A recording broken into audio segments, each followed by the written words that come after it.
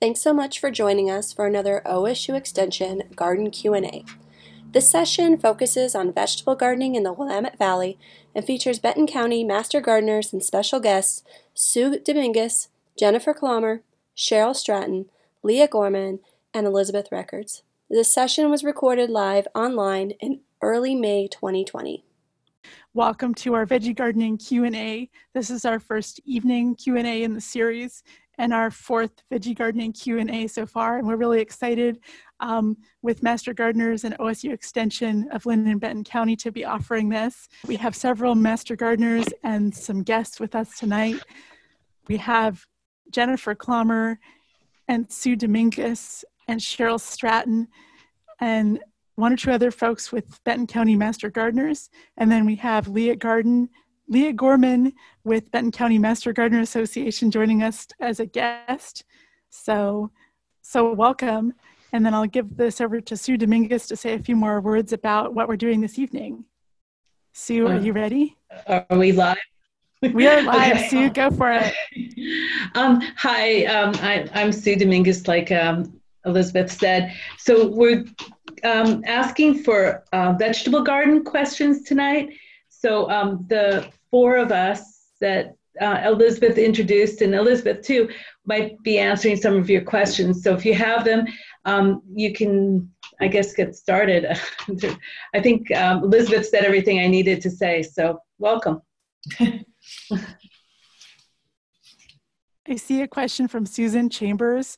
Susan would like to know about harvesting basil. That is a topic for a little bit later in the season, but it's something that I think folks in this group can speak to. Who'd like to respond to harvesting basil? Well, I can talk about how I harvest basil, one leaf at a time. Not always, but sometimes when I need it, I just go out and pick up however many leaves I need.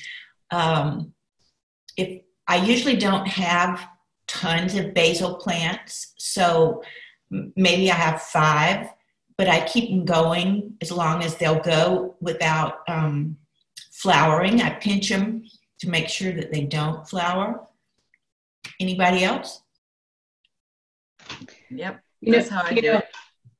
You know, actually, I've had basil that was maybe, 18 inches high, that was starting to go to seed. And I've had people chop it halfway down in the garden and it still grows back nice and thick. So, when it starts to flower, it's good to just get rid of those flowers as quick as you can and let the leaves just keep coming.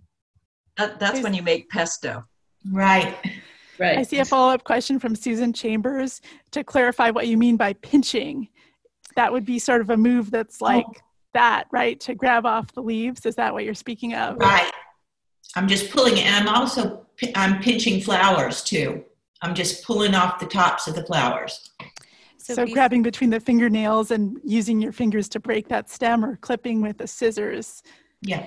When you look at the basil plant, you'll see that there'll be the flower buds will be growing there before the flowers open. And so often you can take off the first top couple of leaves that are close to that flowering spot and pull that off. And it does make your plant grow more horizontally, which then makes it bushier and healthier. And if you don't need to use that right away, you could throw it into a freezer bag that you keep in your freezer. And that will be delicious for cooking later on when you don't have fresh basil. I see another question in chat.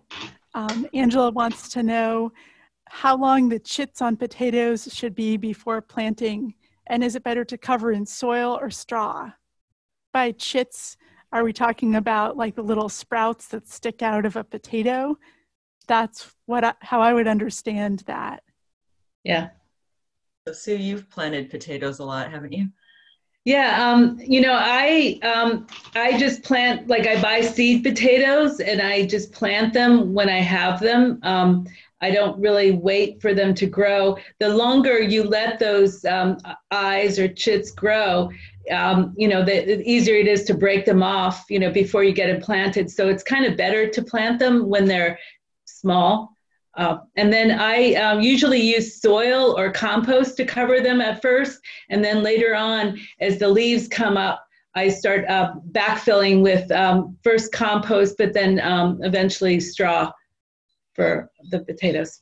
Yeah, but if you bought a bag of seed potatoes and all of a sudden you've opened it up and there are a lot of those long sprouts on them, like, don't worry that it's been too long. Like, you'd still definitely go ahead and plant those. You might need a little bit deeper in order to kind of have it to place the potato in the bottom of the hole and have that sort of sprout be coming up.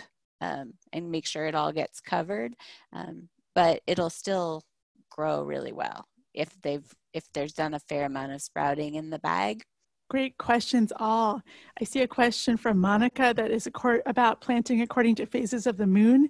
That would be more biodynamic gardening, and that's not really something that's in the Master Gardener wheelhouse because Extension doesn't really have research to explain or support that type of gardening. So I'm going to go to the next question, which is also from Susan. Talk about dealing with pill bugs. So pill bugs are a natural way to get compost going.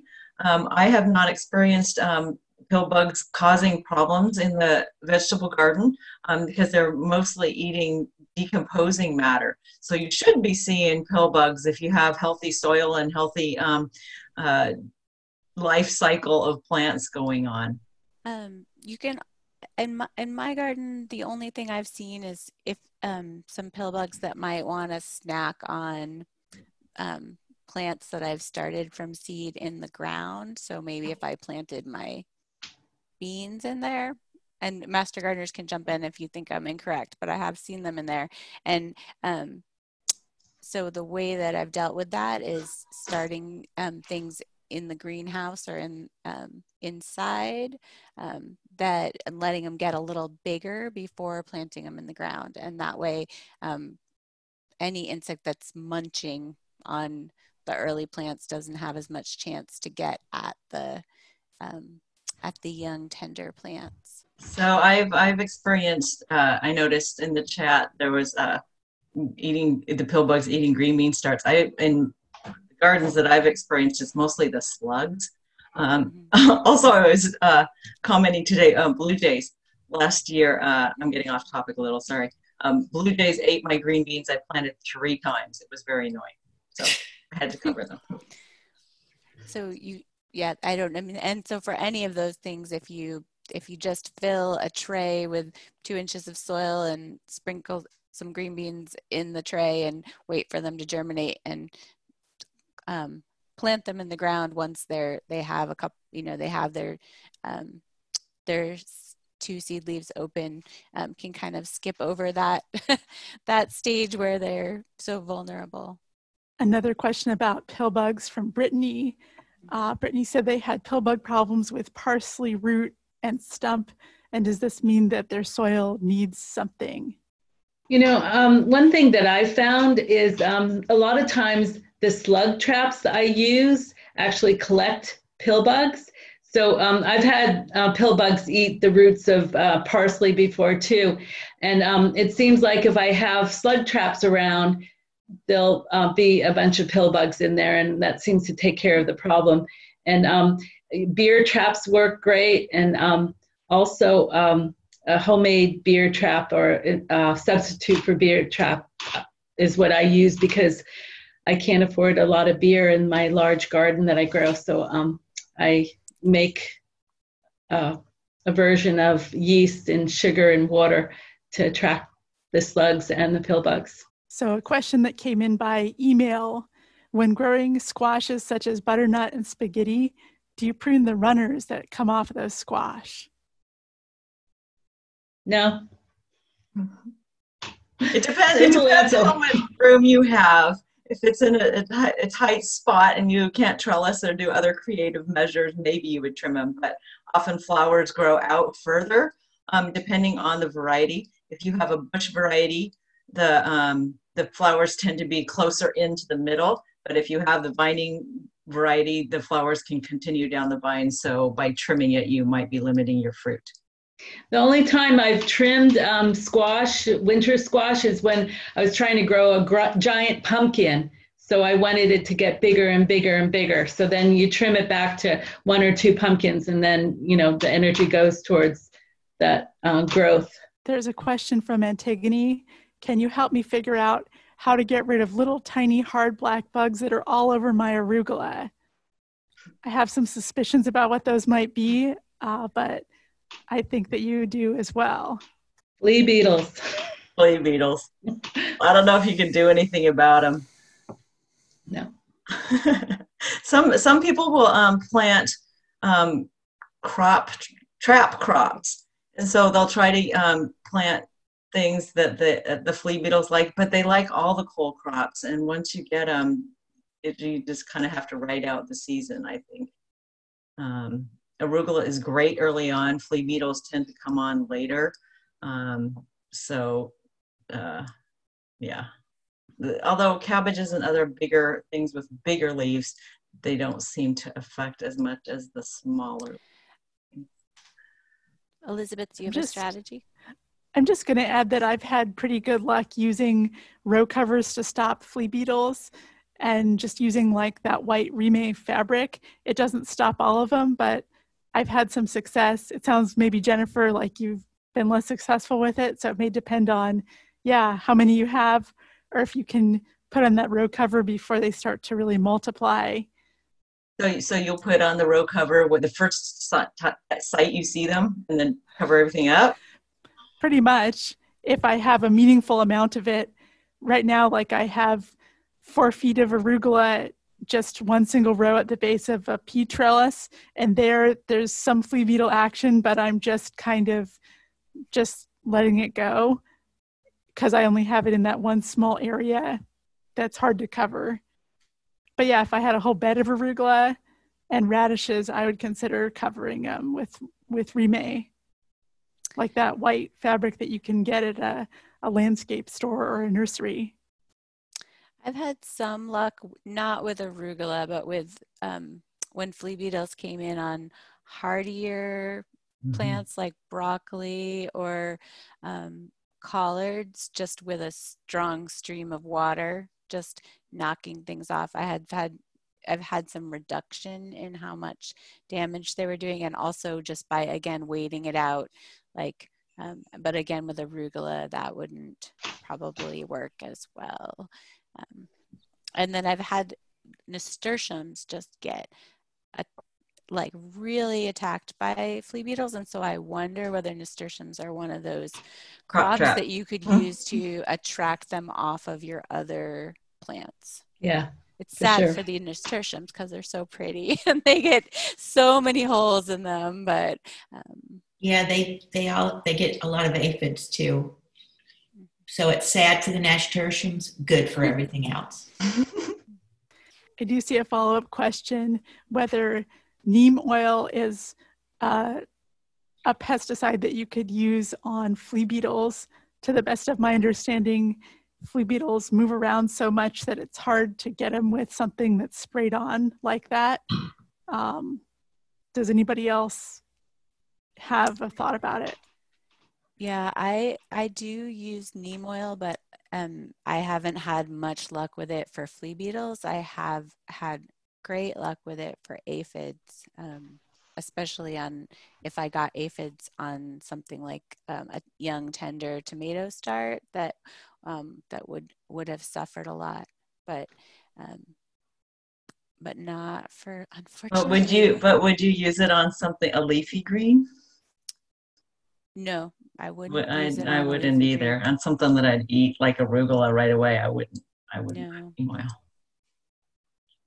Well, as far as flea beetles too, you might want to just make sure your plant's healthier, because then it kind of lives through, like Jennifer said earlier, it kind of outlives the flea beetles. But arugula is such a short-living crop that, it doesn't really work for that. But most things, if you could just get the plant really healthy, the flea beetles seem to be insignificant. So here's another question from Angela. Have you planted your tomatoes yet, or is it too early? Too early. Yeah, I have not planted my tomatoes yet. I put mine outside. Yeah, so I've started hardening mine off because it's going to be so hot on Friday. And I've been watching the nighttime temperatures pretty closely. So I have tomatoes, and after this session, I need to make sure to bring those tomatoes in because it's supposed to get down to 40. 40 at night is too cold for tomatoes to be unprotected. You could plant them if they were protected.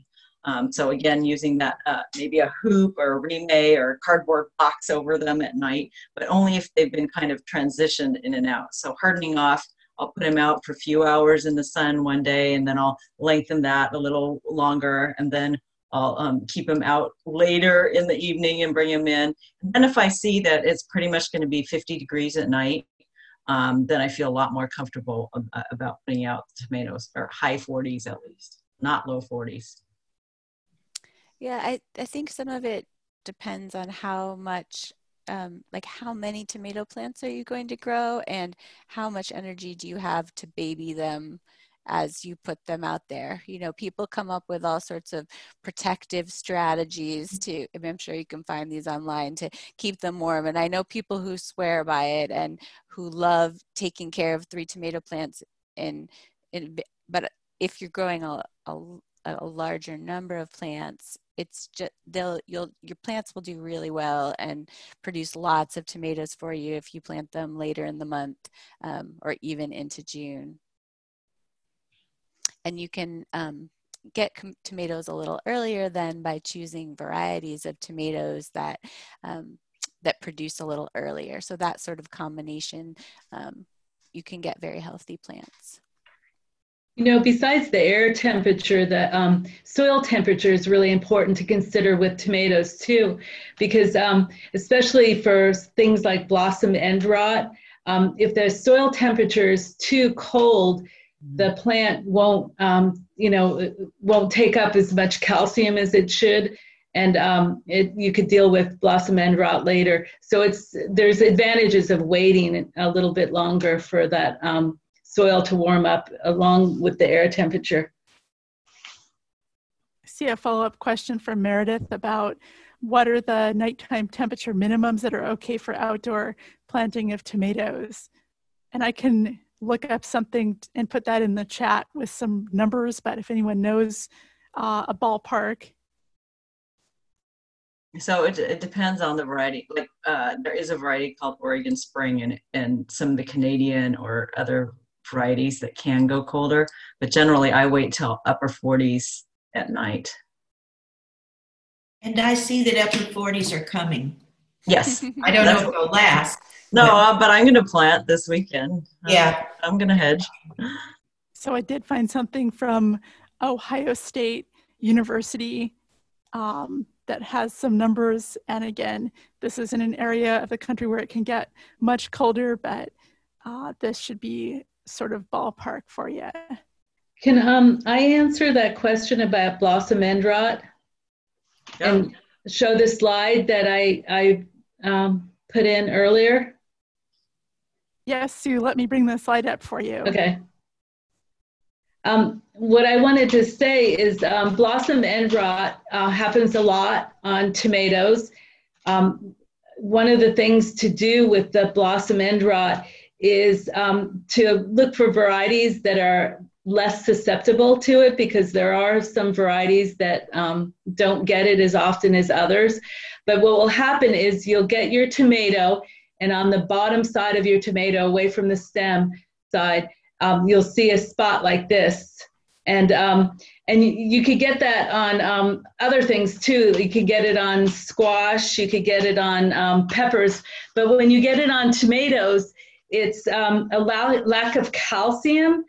And the calcium, you could have enough calcium in your soil and you could still get blossom end rot. So it's somehow the tomato isn't, sucking up the calcium into the plant. So this is what happens. That tomato is totally edible still. You just cut off the blossom end rot and you just eat it. Anyway, there's nothing wrong with eating it, but it doesn't look very nice for a tomato. The thing about the calcium uptake is to make sure the pH of your soil is correct. So you can get a pH test done at most local nurseries do them, but and there's kind of cheap kits that can check pH of your soil. But if your pH is off, sometimes that calcium isn't going to be sucked up into your plant. And also, if the temperature in the soil, like I said earlier, isn't warm enough, you'll find more blossom end rot. So those cold years that we get where it gets really cold at night and you planted your tomatoes out, you might see more blossom end rot. It's really a pretty common thing. One thing that I've done before is kind of in mid-season, one thing is when I plant the tomatoes, I usually take a handful of bone meal and put it in the ground along with my organic fertilizer that I use. And I also, like in mid-season of the tomatoes, sometimes I'll take a diluted lime, lime and water mix and water the tomatoes with it. And that actually seems to help a lot. Those few tomatoes, they get it. So hopefully that answered your question. Just to reinforce what you were saying about varieties of tomatoes, it seems like blossom end rot happens a lot when people are growing paste tomatoes for canning. But there are other varieties of tomatoes that are thick-walled and good for canning, like some of the heart-shaped tomatoes that have some of the good qualities without as much blossom end rot. So it is worth it to experiment with varieties. So I see another question that came in over email. And here's the question. It's also my first year growing watermelon and honeydew. Is there anything specific to know about growing these melons, watermelon and honeydew? So I usually start melons both indoors, like now. I've recently planted some seeds in 4-inch pots indoors with good light. It's an unheated greenhouse. But then in 3 weeks, when they're ready to put outdoors, I'll carefully take them out of the containers because you don't want to disrupt the roots too much. But I'll also plant in 3 weeks. I'll plant seeds outside also because sometimes they don't come up inside or they're slow or they get shocked. And usually by the time there's actually producing melons, there's no difference between the plants. So I try to always save some seeds for now and for later. Melons are another really warm weather crop. So I don't put those in till later May. Jennifer, do you use things like black plastic underneath the melons to try to heat things up, or are you able to grow them without that extra? So I garden in kind of a special place. We have raised beds that are made out of highway guardrails, so they absorb the heat very well. So I do have to say my ground temperature in those raised beds gets very warm. I have not tried the black plastic. Anybody else? This is Elizabeth, and I have a couple thoughts to add quickly. Choosing a variety of melon that's well suited for this area for me has made a big difference in the success and sweetness of my melons.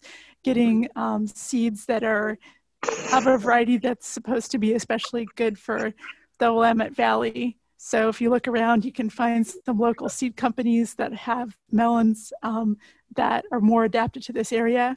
And then one other thing that I've found with melons is that voles or rodents can burrow into the underside of the melon and scoop out all the good stuff, and then you're left holding the empty shell. So just kind of keeping an eye out for those critters and doing what you can to reduce cover for them around your melon patch. I use black plastic too when I grow melons, and I tend to grow the smaller watermelons. They seem to do better than the large ones like you get from Hermiston or something. Yeah. So we have a question. Oh, go on. No, this is a Sue slide. Next question. Okay. The next question is from someone who's a pretty new gardener, and they say, I'm trying spinach right now. I'm seeing something translucent, whitish, almost sand looking on the underside of some of the new leaves. Can you tell me what this is, and should I be worried about it? So Jennifer, you think it's leaf miners? Is that what you, okay. There is a leaf miner slide. So in the crops like spinach, chard, Swiss chard, and beets, a lot of times you'll find leaf miners, and there's actually an insect that goes in between the layers of the leaf, like the top and the bottom of a leaf, and will go inside that and kind of make places like this picture shows, where it just kind of, eventually that will get kind of crispy, but at first, it's just kind of, just, it looks like that, I guess. But they're leaf miners, and those crops for sure get a lot of that. I find the best thing to do with that is to just trim those leaves off and put them in the yard debris compost, that goes away from your house, not into your compost pile, and just keep trimming them when you see them.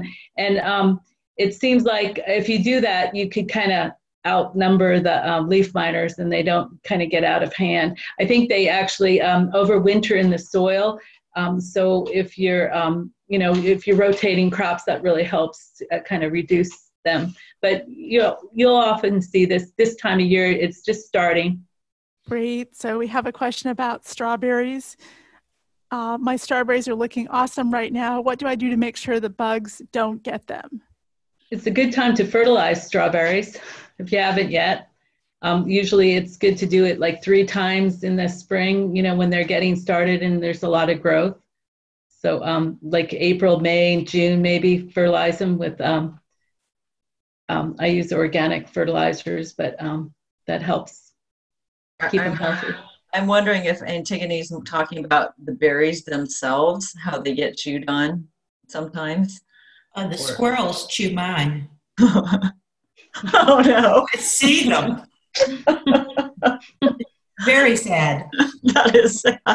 What do you do to protect them? Well, I've got them caged on the top and the sides, because it's just infuriating to look out the window and see the squirrel with the little strawberry in its paws, and it doesn't even eat the whole thing. It just takes a few bites and that's it. And unlike blossom end rot, I'm not going to eat the rest of that strawberry. So one creature that I find can bother my strawberries are slugs, and especially like cleaning up debris underneath the strawberry plants if they're grown closely together can help deter slugs in my experience. But often, yeah, I've bitten into a strawberry only to find that a slug got there first, and it's not really what I want to put on my shortcake. So I see another question. It looks like, let's see, we'll come back to Corinne's question. Patty has a question. I thought I had tuned in to an earlier question regarding a worm that is very wiry and tough and seems to have many short legs. They multiplied in my carrots over the winter. How can I control these in a green way? Wire worms don't have legs. The only thing I could think of that has legs would be like a millipede or centipede or something like that. So I'm not quite sure. You don't have a picture of it, do you? If it's wire worms, one thing that I read about them is it's really good to grow carrots in an 18-inch deep bed and up off the ground 18 inches, and it really helps the wire worms not invade your carrots. But rotating crops also really helps too. So from Corinne, we have a question. For the first time this year, I grew my own starts and I usually buy them at nurseries. How do you know when they're ready to be planted in the soil? And then Leah had sent a message to Corrine asking, what kinds of vegetables are you starting?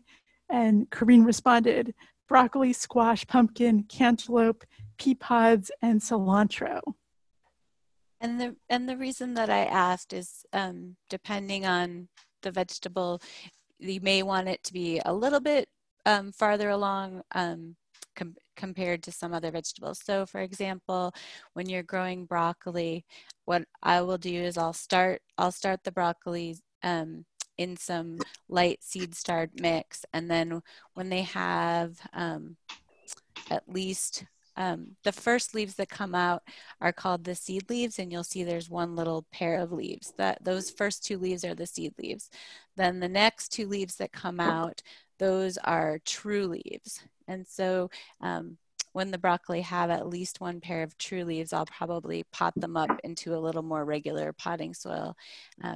But I'll want the broccoli to have 2 to 4 of those true leaves and look a little bigger and tougher before I would put them out. It also depends on the weather, but this is a perfectly good time of year to put broccoli out and have it be happy. Same thing for squash or for cabbage or other cole crops. But the squash and the pumpkin and the cantaloupe, they're big seeds. I'll plant them in a 4-inch, I'll start them in a 4-inch pot. And once they have their first set of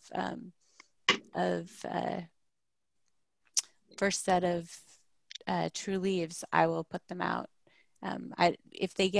They grow so fast that they could very easily have their roots be constrained if they got too big in the pot. So it's nice to be able to take them out and sort of gently place them in the soil while they still only have that first set of true leaves. Jennifer, you kind of do something similar?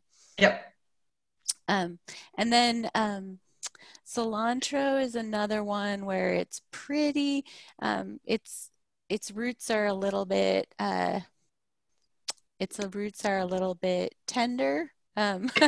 So often I just even start my cilantro in the ground outside. I'll just plant it out, put some seed out in a row in the garden. But if I am transplanting it, I'll just try to be kind of gentle as I transplant it in the ground. So cilantro, I'm already taking out the cilantro that overwintered and came up by itself because I sprinkled the seeds in. I was lazy, I was really messy and let them go to seed last summer.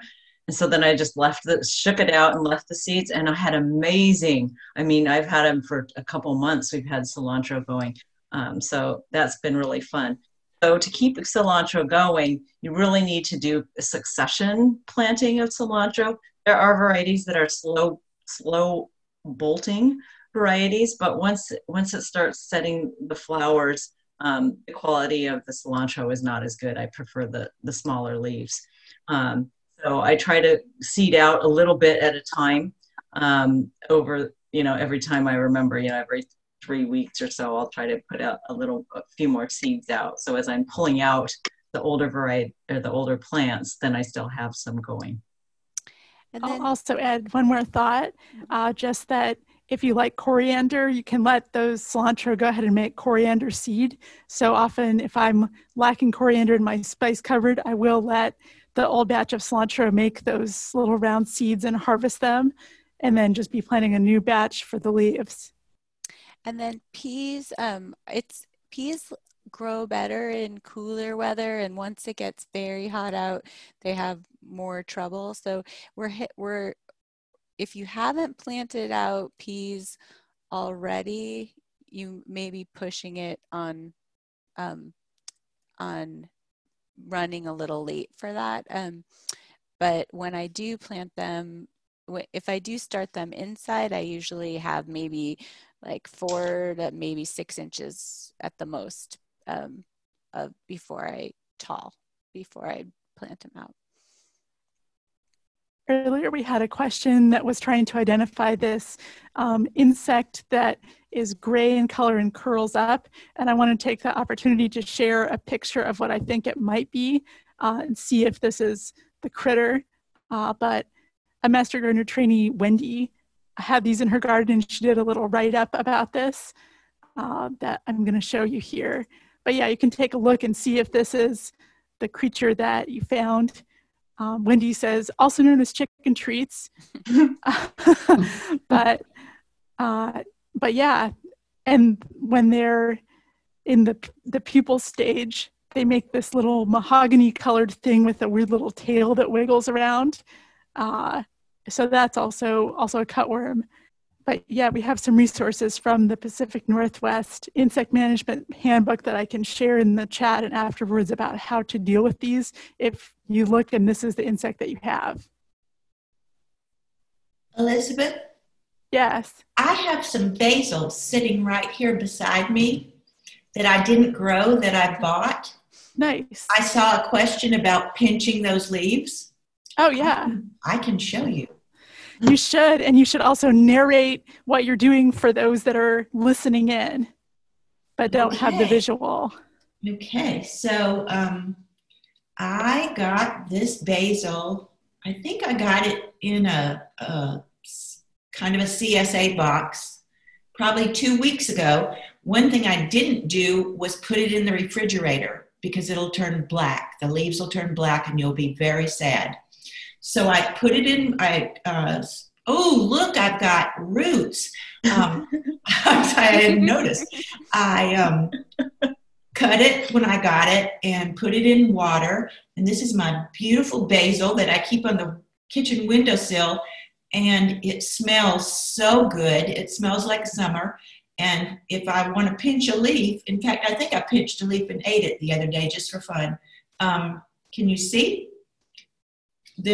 I just pinch a leaf.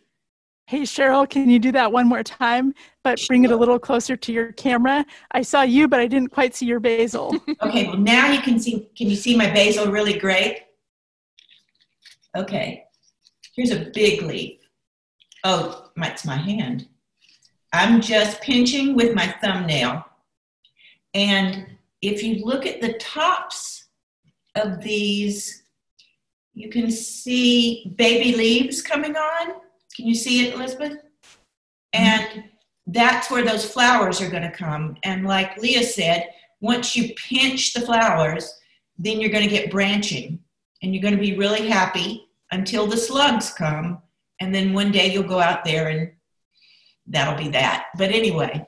I see a question from someone asking for you to show the flower of the basil. So if you could even grab one of those off and just stuff it right into your webcam. Yeah, I don't. And hold it nice and close. Any flowers. I just see baby leaves, but that's where right at that tip is where the flowers are going to be. Nice. Thank you. That was a good visual. I love that. Okay. And I top it off with water every day. So I'm seeing another question from Billy. Do you have any favorites to pair together when planting? I'm hearing some silence, and I'm wondering if the question is like favorite what's, like favorite flowers that attract beneficial insects with vegetables that need those beneficial insects. That might be a possible example, is kind of what I'm thinking. That sounds good. You can plant like a lot of flowering flowers, flowering plants. Like alyssum is a really good one to plant in your garden. Sunflowers attract a lot of bees and pollinators and stuff. Cosmos is a really good plant to put in your garden.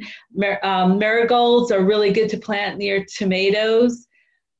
There's borage is a really good pollinator plant for your garden. So there's a lot of things with flowers that are really good to put in your garden that attract a lot of beneficial insects.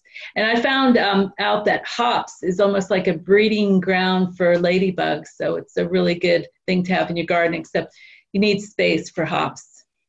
They take over. So I really like to grow perennial herbs as well as the basils and things. But the perennial, like the thyme is already starting to flower. The rosemary flowers very early, so that my rosemary is already done blooming. But you know, for mason bees and other natives that come out early, it's nice to have the woody shrubby things that come back every year. Other things not woody, herbaceous but perennial are oregano and chives. So they all have different kinds of flower shapes and all encourage different beneficial insects. And I like to take those types of perennial herbs and flowers and plant them around the base of my fruit tree, because it's a place where I'm not trying to dig up and also put my annual crops. And then when I plant my annual garden, I tend to think a lot more about sunlight and spacing when I put my plants in. Like where is there the most sun for those plants, like tomatoes or peppers or corn that just need a lot of sun, and maybe use my shadier spots for things like lettuce or things that could maybe get by with a little bit less sun. I see that Amy has her virtual hand raised. Amy, do you want to unmute and ask your question? Oh, yeah. I was actually wondering if any of you know about growing Chinese wild yam. Do you know? Yeah. I have a bunch. I grew last year and they went to seed, and there's a bunch of little like tubers, but the roots weren't super big. They were kind of small and tough. And so if there was any, like, I don't know if you knew much about that. That's a great question. I don't personally know that much about Chinese wild yam, but we can do some research and circle back with you. Okay. Yeah, I tried doing some research, and then I just got some contradictory kind of things. So I was just, throwing that out there if you knew. Thanks for your question, Amy. I'm going to move on to another question that came in through mail. And the question is, what kind of fertilizer do you use for an organic garden, and how often do you use it? I could take that question if you want. So when I plant my garden, I use organic fertilizer, right in the beginning when I'm planting. So usually I'm digging a hole and putting the fertilizer in the hole. And, like I was talking about tomatoes, I'll put fertilizer, like a complete vegetable fertilizer in the hole. And then I'll put a handful of bone meal in the hole that I'm growing the tomato in. And then sometimes later on in the season, or sometimes when I transplant and things don't look like they're, kicking in really quickly, I might use something like a fish fertilizer to water the plants like for a few weeks to kind of get them to be really vigorous and start growing and stuff, because that transplant shock that they have. It's good to, like if you're going to plant a row of something, to maybe dig a trench and put some fertilizer in the trench. I don't know if you know about the Territorial Seed company from Cottage Grove in Oregon, but they have a catalog that is free if you order it online. But like some of the nurseries around town will sell it for 75 cents. But it's a really good guide for using fertilizer. It'll tell you how much organic fertilizer to use when you're planting certain things out. So it's a really good resource to use just to know how much and when to fertilize. Sometimes when the leaves are developing and you're trying to get a plant to grow, you might want to give it a little bit more of a boost and sprinkle fertilizer around the plant, or use something like a liquid fertilizer, fish or seaweed or something. And then, and if you're really concerned about organic gardening, you might want to look for that OMRI sign. I didn't pull it up for this session, but it's OMRI. So it's Organic Material Review Institute. Looks at all the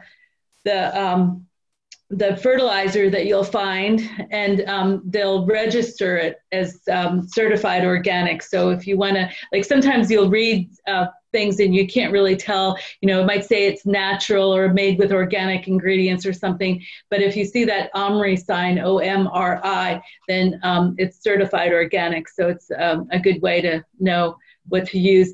I'll also put fertilizer in sometimes as flowers are developing in a plant, and also as fruits start developing in a plant. But sometimes it doesn't need quite so much fertilizer as all that. But so we have a follow-up question from Stephanie.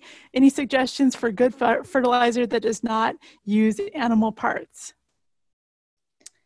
Well, when Sue is talking about complete organic fertilizer, and there are a lot of recipes out there of how to make your own complete organic fertilizer, and some of those recipes have options for ingredients that are either animal-based or plant-based. So, one of the major components of the complete organic fertilizer is going to be something that gives your plants nitrogen. And so sometimes you'll see that those have fish meal in them to be a major source of nitrogen, but also you can use seed meal. Like I'm using like a flax meal in my fertilizer this year, which is actually very high in the nitrogen part. I think it's like a 9 or something. And then the second thing that's in that complete organic fertilizer is usually some source of phosphorus. And so you can use an animal source like fish bone meal, but you can also use phosphate rock as a non-animal component there.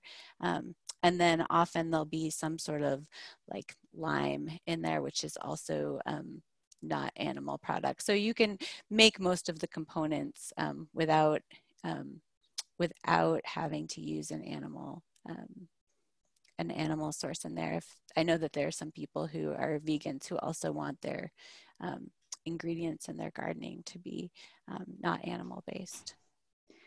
I know the company Down to Earth actually sells a vegan all-purpose fertilizer for vegetables, and that's out of Eugene, and they sell it locally in nurseries around here. Great answers. I'm going to try and get in a few more questions as we're getting into the last 10 minutes of our official hour. So we have a question that came in through email about hardening off seedlings without a greenhouse and in a small space for an apartment dweller. Any tips or recommendations? Yeah, you don't need a greenhouse at all for hardening off. Most plants are, if they've been raised in a greenhouse, you're trying to wean them off of the greenhouse conditions. So the key parts of that are to kind of decrease your watering gradually and increase the light and the range of temperature gradually. So I'll do that for like in hours or chunks of time. And I try to put the plants out not in bright sunlight right away. I'll try to put them in an area that kind of gets either dappled light or on the edge of the underneath the deck kind of stuff. So it might only get the morning light. So it's not getting the strong midday light until it's been out there for a while. So I'll put them out a few hours one day, bring them inside, put them out a little longer, and maybe not water them so much. The first time I put them out, I definitely water them very well because you don't want them to go into shock, multiple things. But then gradually increase the time outside. And then if it's going to be a warm night, leave them outside in a protected area for the first night out. Yeah, I have accidentally done more harm than good trying to harden off plants. I'll put them outside thinking I'm going to give them just a smidge of extra light, and the next thing you know, they look really unhappy. So it has to be something where you can have enough time to pay attention. I've also gotten up like at 11 at night, and just going, ah, to get out of bed. My husband's like, what are you doing? My baby, they're outside. So just trying to make people feel understand that we've all made we try to do our best, but it's impossible to overdo it.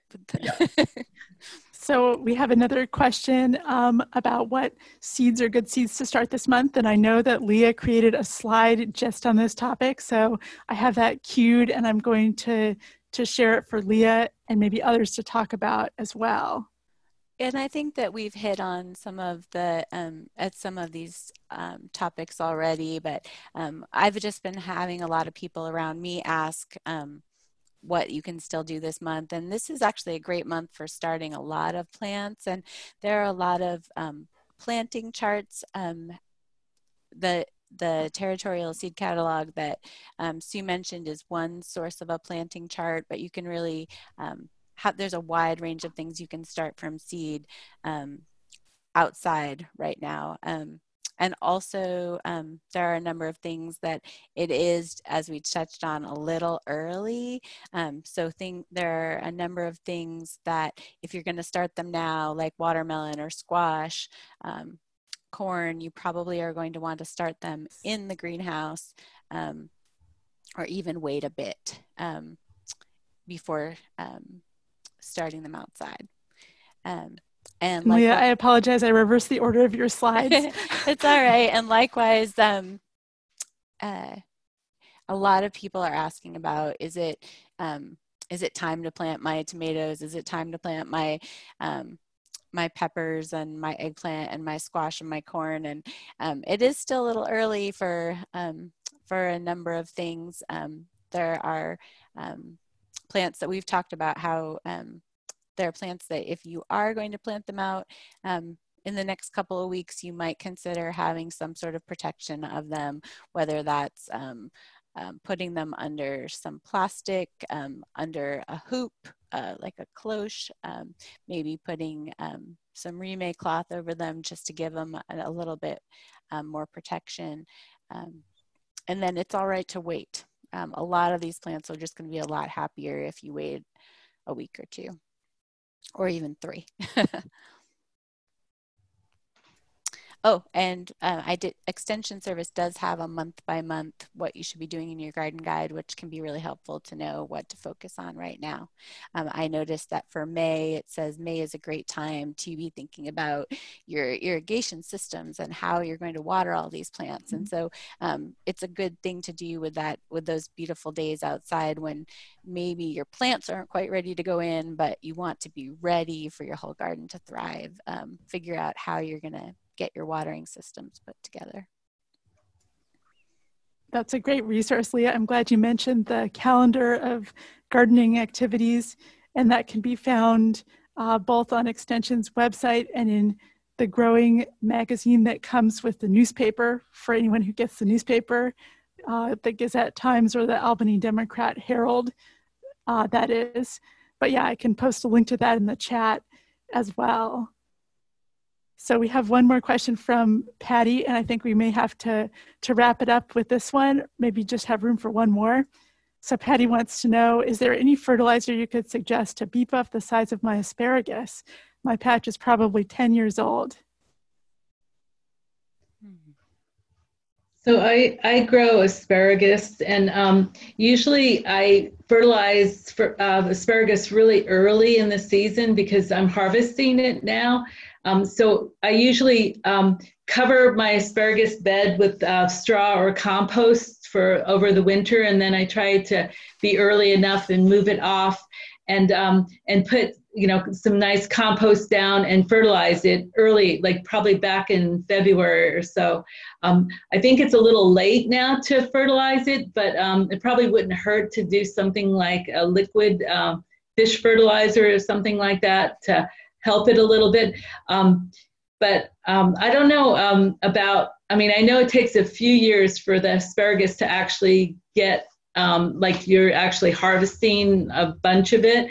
But if it's 10 years old, I never had an asparagus bed that old to know what happens to it if you yeah, maybe it gets old and you have to replant it like, strawberries. I'm not really sure about that, but.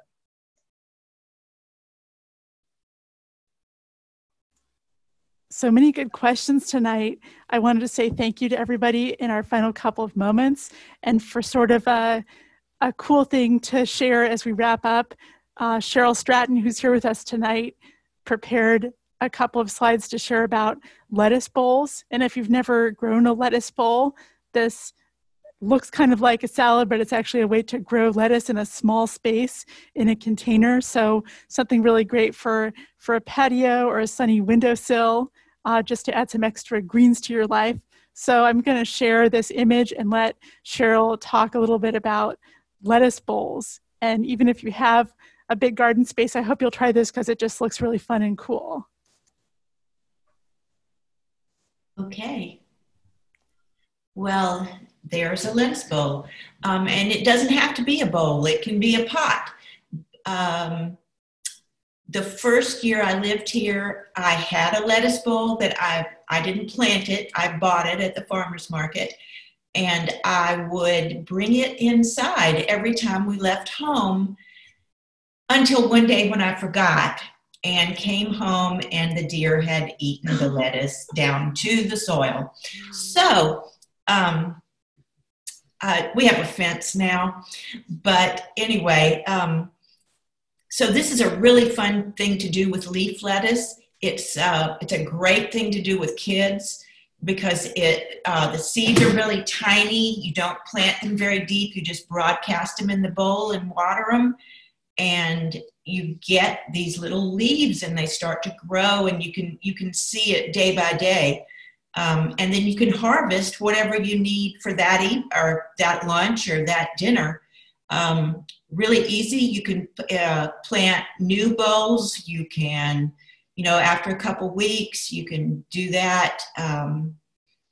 They don't have to be in full sun and you don't have to use a lot of soil because you can use a shallow container. But you don't want to use garden soil. You want to use a lighter potting soil type thing with them. But they're really great and they're really fun. And I like to go outside and harvest and then eat. Thanks, Elizabeth. And there's the cute kitty to tell us that it's the end of our hour together. Thank you so much, everyone, for sharing so many great questions. We wish you success with your gardening. In closing, we'd like to let you know that we're OSU Extension Master Gardener volunteers and friends, and we're going to be doing these at least a couple of times a month for at least the next few months, helping new gardeners get connected to the resources they need, tested and trusted resources from Extension to grow a really good garden and feed yourself and your loved ones. You can reach out to us anytime. You can find us online wherever you found out about this event and ask us questions by email, by phone, or with the Ask an Expert platform online. So once again, thank you so much and have a really good rest of the evening and a good couple of weeks of gardening. Thanks for joining us, and check out more great gardening information online at extension.oregonstate.edu.